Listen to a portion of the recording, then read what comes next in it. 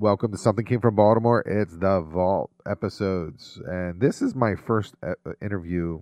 This is my first interview ever, and it was with Regina Carter, and she just put in an album called "For Ella," Accentuate the Positive, and I had her booked for 30 minutes, and I sat in the studio waiting for her to call me, and then I realized I was supposed to call her. So I basically got 15 minutes of conversation. She was a good sport, and I think she went a little over for me. And she wasn't stressed. I was stressed. Don't forget to subscribe to Something Came from Baltimore. Also, download thebox.com. Thebox.com is an online jazz and cool jazz radio station. Once you download that, you'll have access to that Be More Music sound. So thank you very much for listening. And we're going all the way back to my first interview ever with Jazz 101 at Morgan State Radio. It's Regina Carter.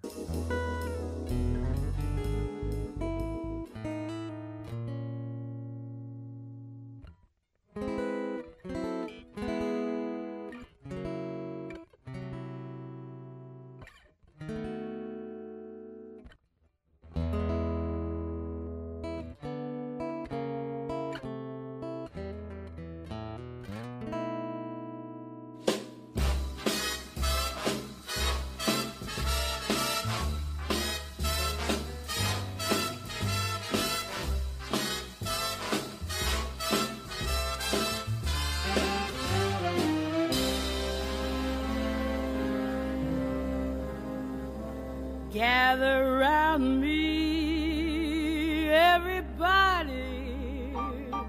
Gather round me while I preach some.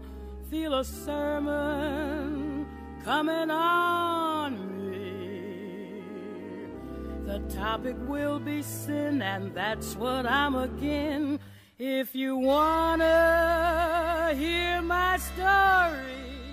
From the studios of Morgan State University, WEAA 88.9 FM. This year marks the centennial birthday of Ella Fitzgerald. Ella Fitzgerald recorded over 98 albums and recorded 2,000 songs in her career. She is arguably the best singer of all time. Jazz violinist Regina Carter has released a loving kiss tribute to Ella Fitzgerald called Ella, Accentuate the Positive. We'll be talking to Regina Carter tonight along with her affection of Ella Fitzgerald's music as we discuss her new album. Tonight, it's Words and Music with Regina Carter. With Mr. In Between, you got to spread joy up to the maximum, bring gloom down to the minimum, have faith or pandemonium liable to walk up. Regina Carter, welcome to Jazz 101. Thank you. Thanks for having me. When did you first fall in love with Ella Fitzgerald tunes? I fell in love with her as a youngster. In my house, there was all kind of music always being played in the house, and I remember putting on, I don't remember the specific album, but finding an album of hers and putting it on and just falling immediately in love with her. I felt a sense of warmth, and I put her on and I just daydream and just love. And I think once I was older, then I recognized the incredible gift she had. Yeah, I agree. I would see her later career on TV, and I always felt that she was completely professional and just had a great warmth and personality. My thought process, looking back on it, is how she was able to capture that, and she was experiencing a lot of racism within the country. Yes. And how she was able to rise above it and still be, in my opinion, the best artist of all time. Oh, yeah. How she powered through that, I don't even know, being able to deal with all the adversity that she had to face. But obviously, singing and music was her, I say it was her religion. It's the thing that kept her alive. And I think being guided and having Chick Webb take her under his wing, I felt like she was being guided because there was just so much. Being an orphan, being on the street, for a hot second she was married to a drug dealer, it was divine intervention that put her with Chick Webb, and that he heard her and took her under his wing, and the music just really, I feel like the music probably saved her. Your recording, Ella, Accentuate the Positive, the release is really in tune, right, with like Valerie June and Rhiannon Giddens, and artists are digging deep into like slave culture. Was that a decision on your part of the record? Yeah, definitely. Everyone who doesn't love Ella Fitzgerald? And with this being her 100th birthday, I felt many people would probably do tribute records to her.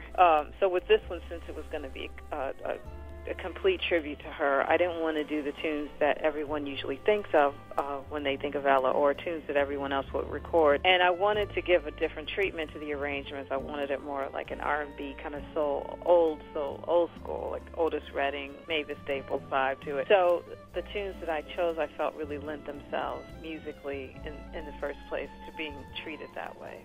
Ella recorded over 2,000 songs. I looked at them on Wikipedia. I believe that's a low ball count. I don't even think that's even close. Sure, you know. So 9 songs that you were able to whittle down, and the treatments that you did on these. Why did you pick these songs in particular? Well, the whole process took me about a year, and I always take a long time with the records because I go through all this. I had the box set, and then just listening to material online too, and just not only finding tunes that I like, but also tunes that worked for me on my instrument and the way I play them. And I have many more tunes than what made it onto the record. But sometimes we play them as a band. We try the arrangements. Some of them worked, some of them didn't. So it was a whole process of going through and seeing what worked and what didn't. But these tunes, like I said, they weren't necessarily the tunes that people would think of right away, and they're beautiful. There's so much to choose from. I really tried my best to stay away from the tunes that most people think of. And there was so much to deal with. She offered us so much. So I wanted to dig in a little deeper and just kind of I call them her the B-side tunes.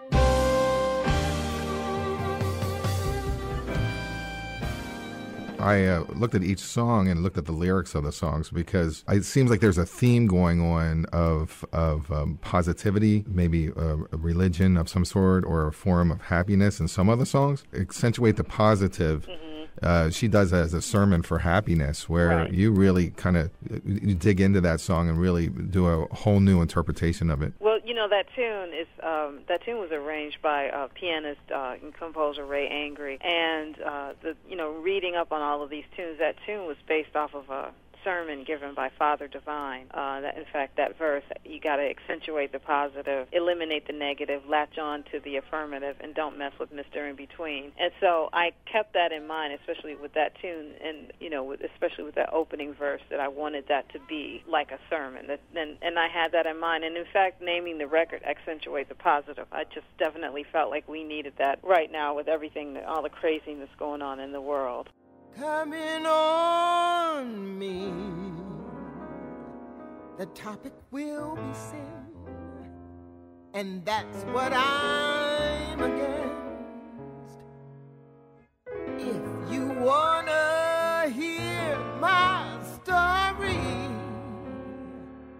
then settle back and just sit tight while I start reviewing the attitude of doing right. Now, Crying in the Chapel is like a B-side. It's from 1953. Why did you pick that song? But very beautiful melody and the words. You saw me crying in the chapel, and it's not tears. It's not tears for sadness, but that she found contentment in the Lord. It was just the melody was just really beautiful, and the words as well. Yeah, you kind of stuck in the Chick Webb era up to the 50s, and because Ella was so diverse and she could do every pop song, you kind of stuck in that vein. So some of that is not, I guess, for someone who's younger, would not really be that familiar with these songs. Right, and even, people sometimes forget the names of the tunes, or maybe they've forgotten about the tunes. So a lot of times when I'm doing live shows, especially if it's at a club or inside at a theater, I'll play a little bit of Ella's original recording, and then people will say, I recognize that tune. And for some people they don't, but it's just nice for them to be able to hear a little bit of her version and then hear our version of it.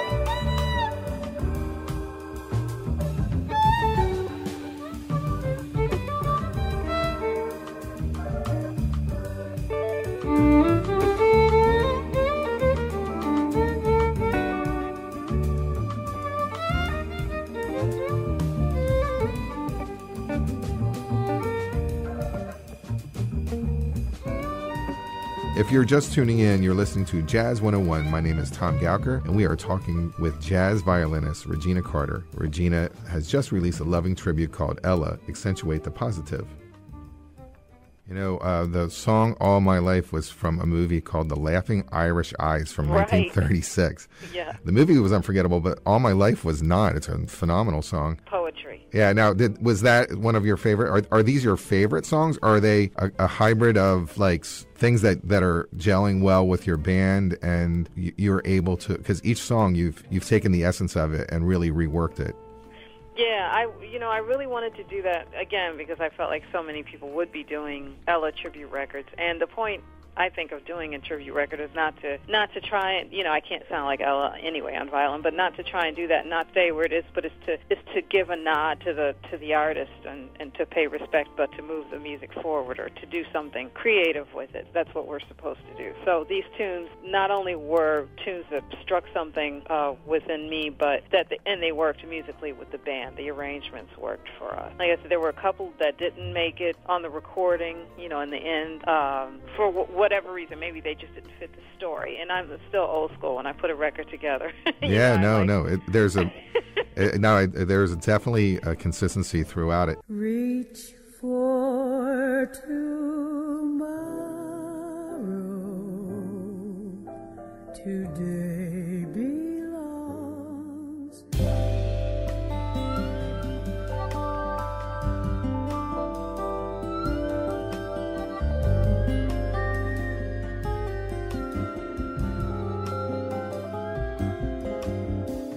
I wrote down Reach for Tomorrow. I found that to be a phenomenal recording that you did. It's really brilliant. Thank you. That's such a beautiful tune. That one, as soon as I heard it, I was like, I have to do this. And it wasn't, even in the beginning when I had this whole list of tunes, that was one that I thought even if I just recorded it straight down, that would have been fine. But that was another one that Ray Angry arranged for us, and I thought it was really a really beautiful and thoughtful arrangement that he put together.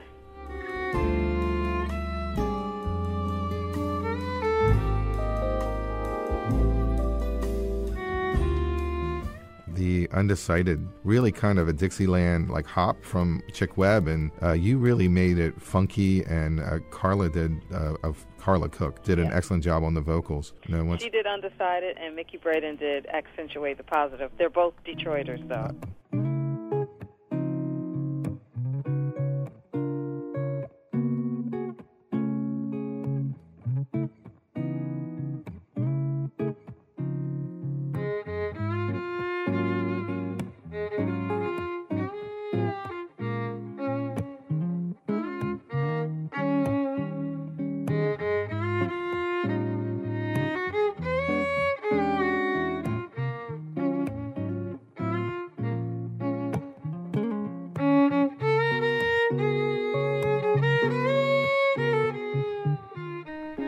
Judy is a song I never even heard of before. I couldn't find any information on it. I am confused by it. It's a hard one to find info, and I don't even, when I was researching for this record, sometimes I would find information and I'd write it down and I'd say, where did I find that? And I'd have to dig and it'd be days later again. It was like buried deep down. But that tune, I couldn't find an actual recording of Ella singing it, but I knew that was the tune that she won the Apollo audition. Yes. Yeah.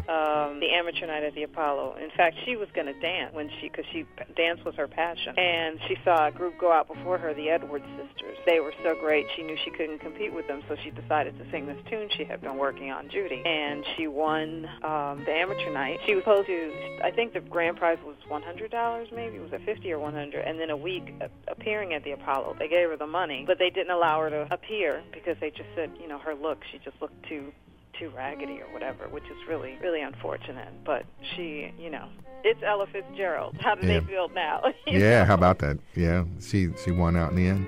Yep.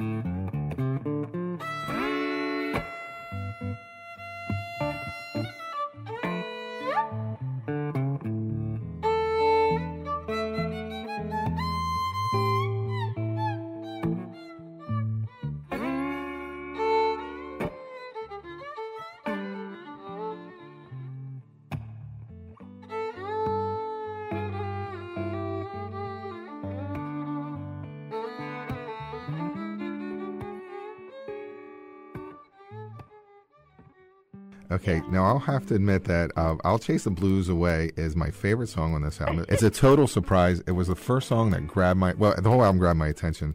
But this one really got to me. I then went back and got the original one from 1935, and I was shocked about what you did to this song. It is phenomenal. Are you seeing any blues, radio stations picking up on this one? Because you really hit it on the nail on this one. Oh, thank you so much. You know what? I'm not even sure. I'd have to dig through and see who's picking this up. I just got the list the other day, so that would that would be great. But it was, and that was an accident, a happy accident. We were just in rehearsal and playing around, and the bass player started playing a line, and then it wasn't even for that tune. I think we were just kind of jamming after a rehearsal, and then all of a sudden I stuck that melody on top of it, and I was like, oh, this kind of works. It works. I laughed at first. I said, okay, and didn't take it serious. And then I listened back to the recording of the rehearsal, and I was like, yeah, let's do this. Yeah, it's a great end piece to the album, and it's really phenomenal. You did it. It's a really good song. Ah, thank you.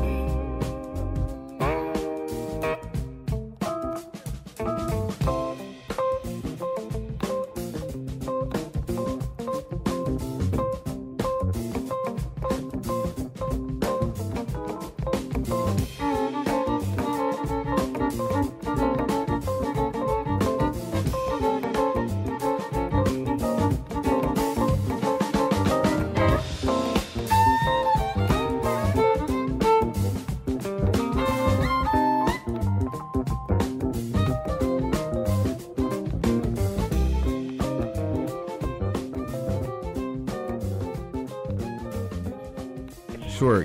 The I'll Chase the Blues Away to me sounds like your future.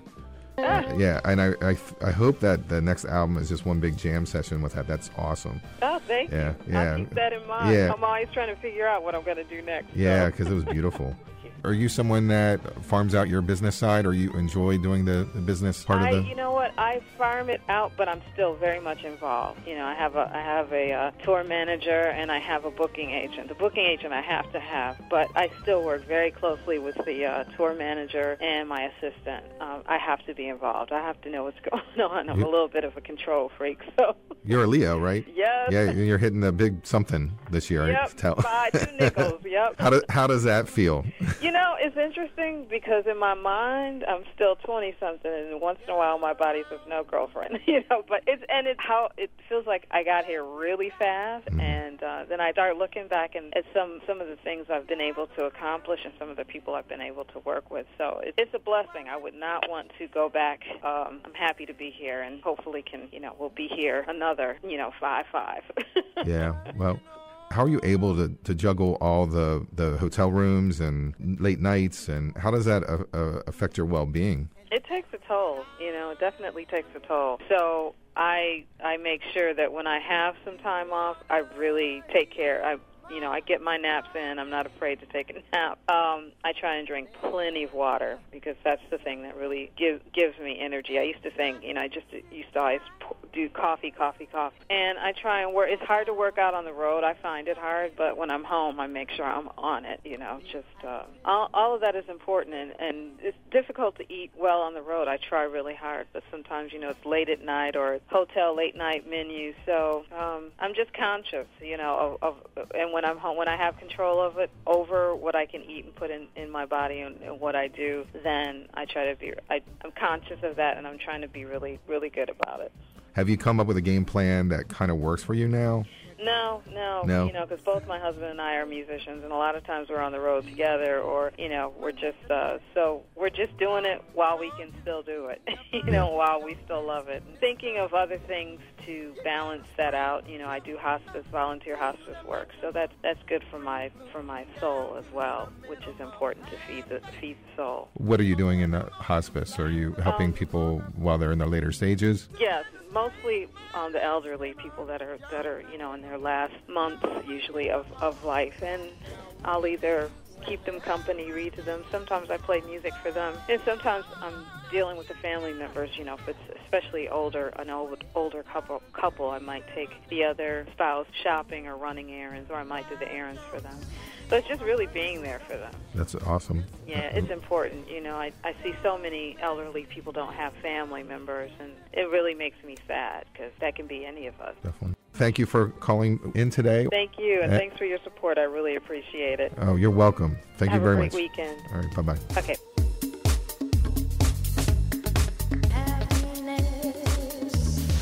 I hope you enjoyed Something Came from Baltimore, the show this week with our special guest violinist, Regina Carter. You can listen to Something Came from Baltimore, the podcast, anytime. You don't have to wait. Just subscribe on YouTube, iTunes, and all the other platforms. Subscribe to Something Came from Baltimore and be a part of that Be More music scene.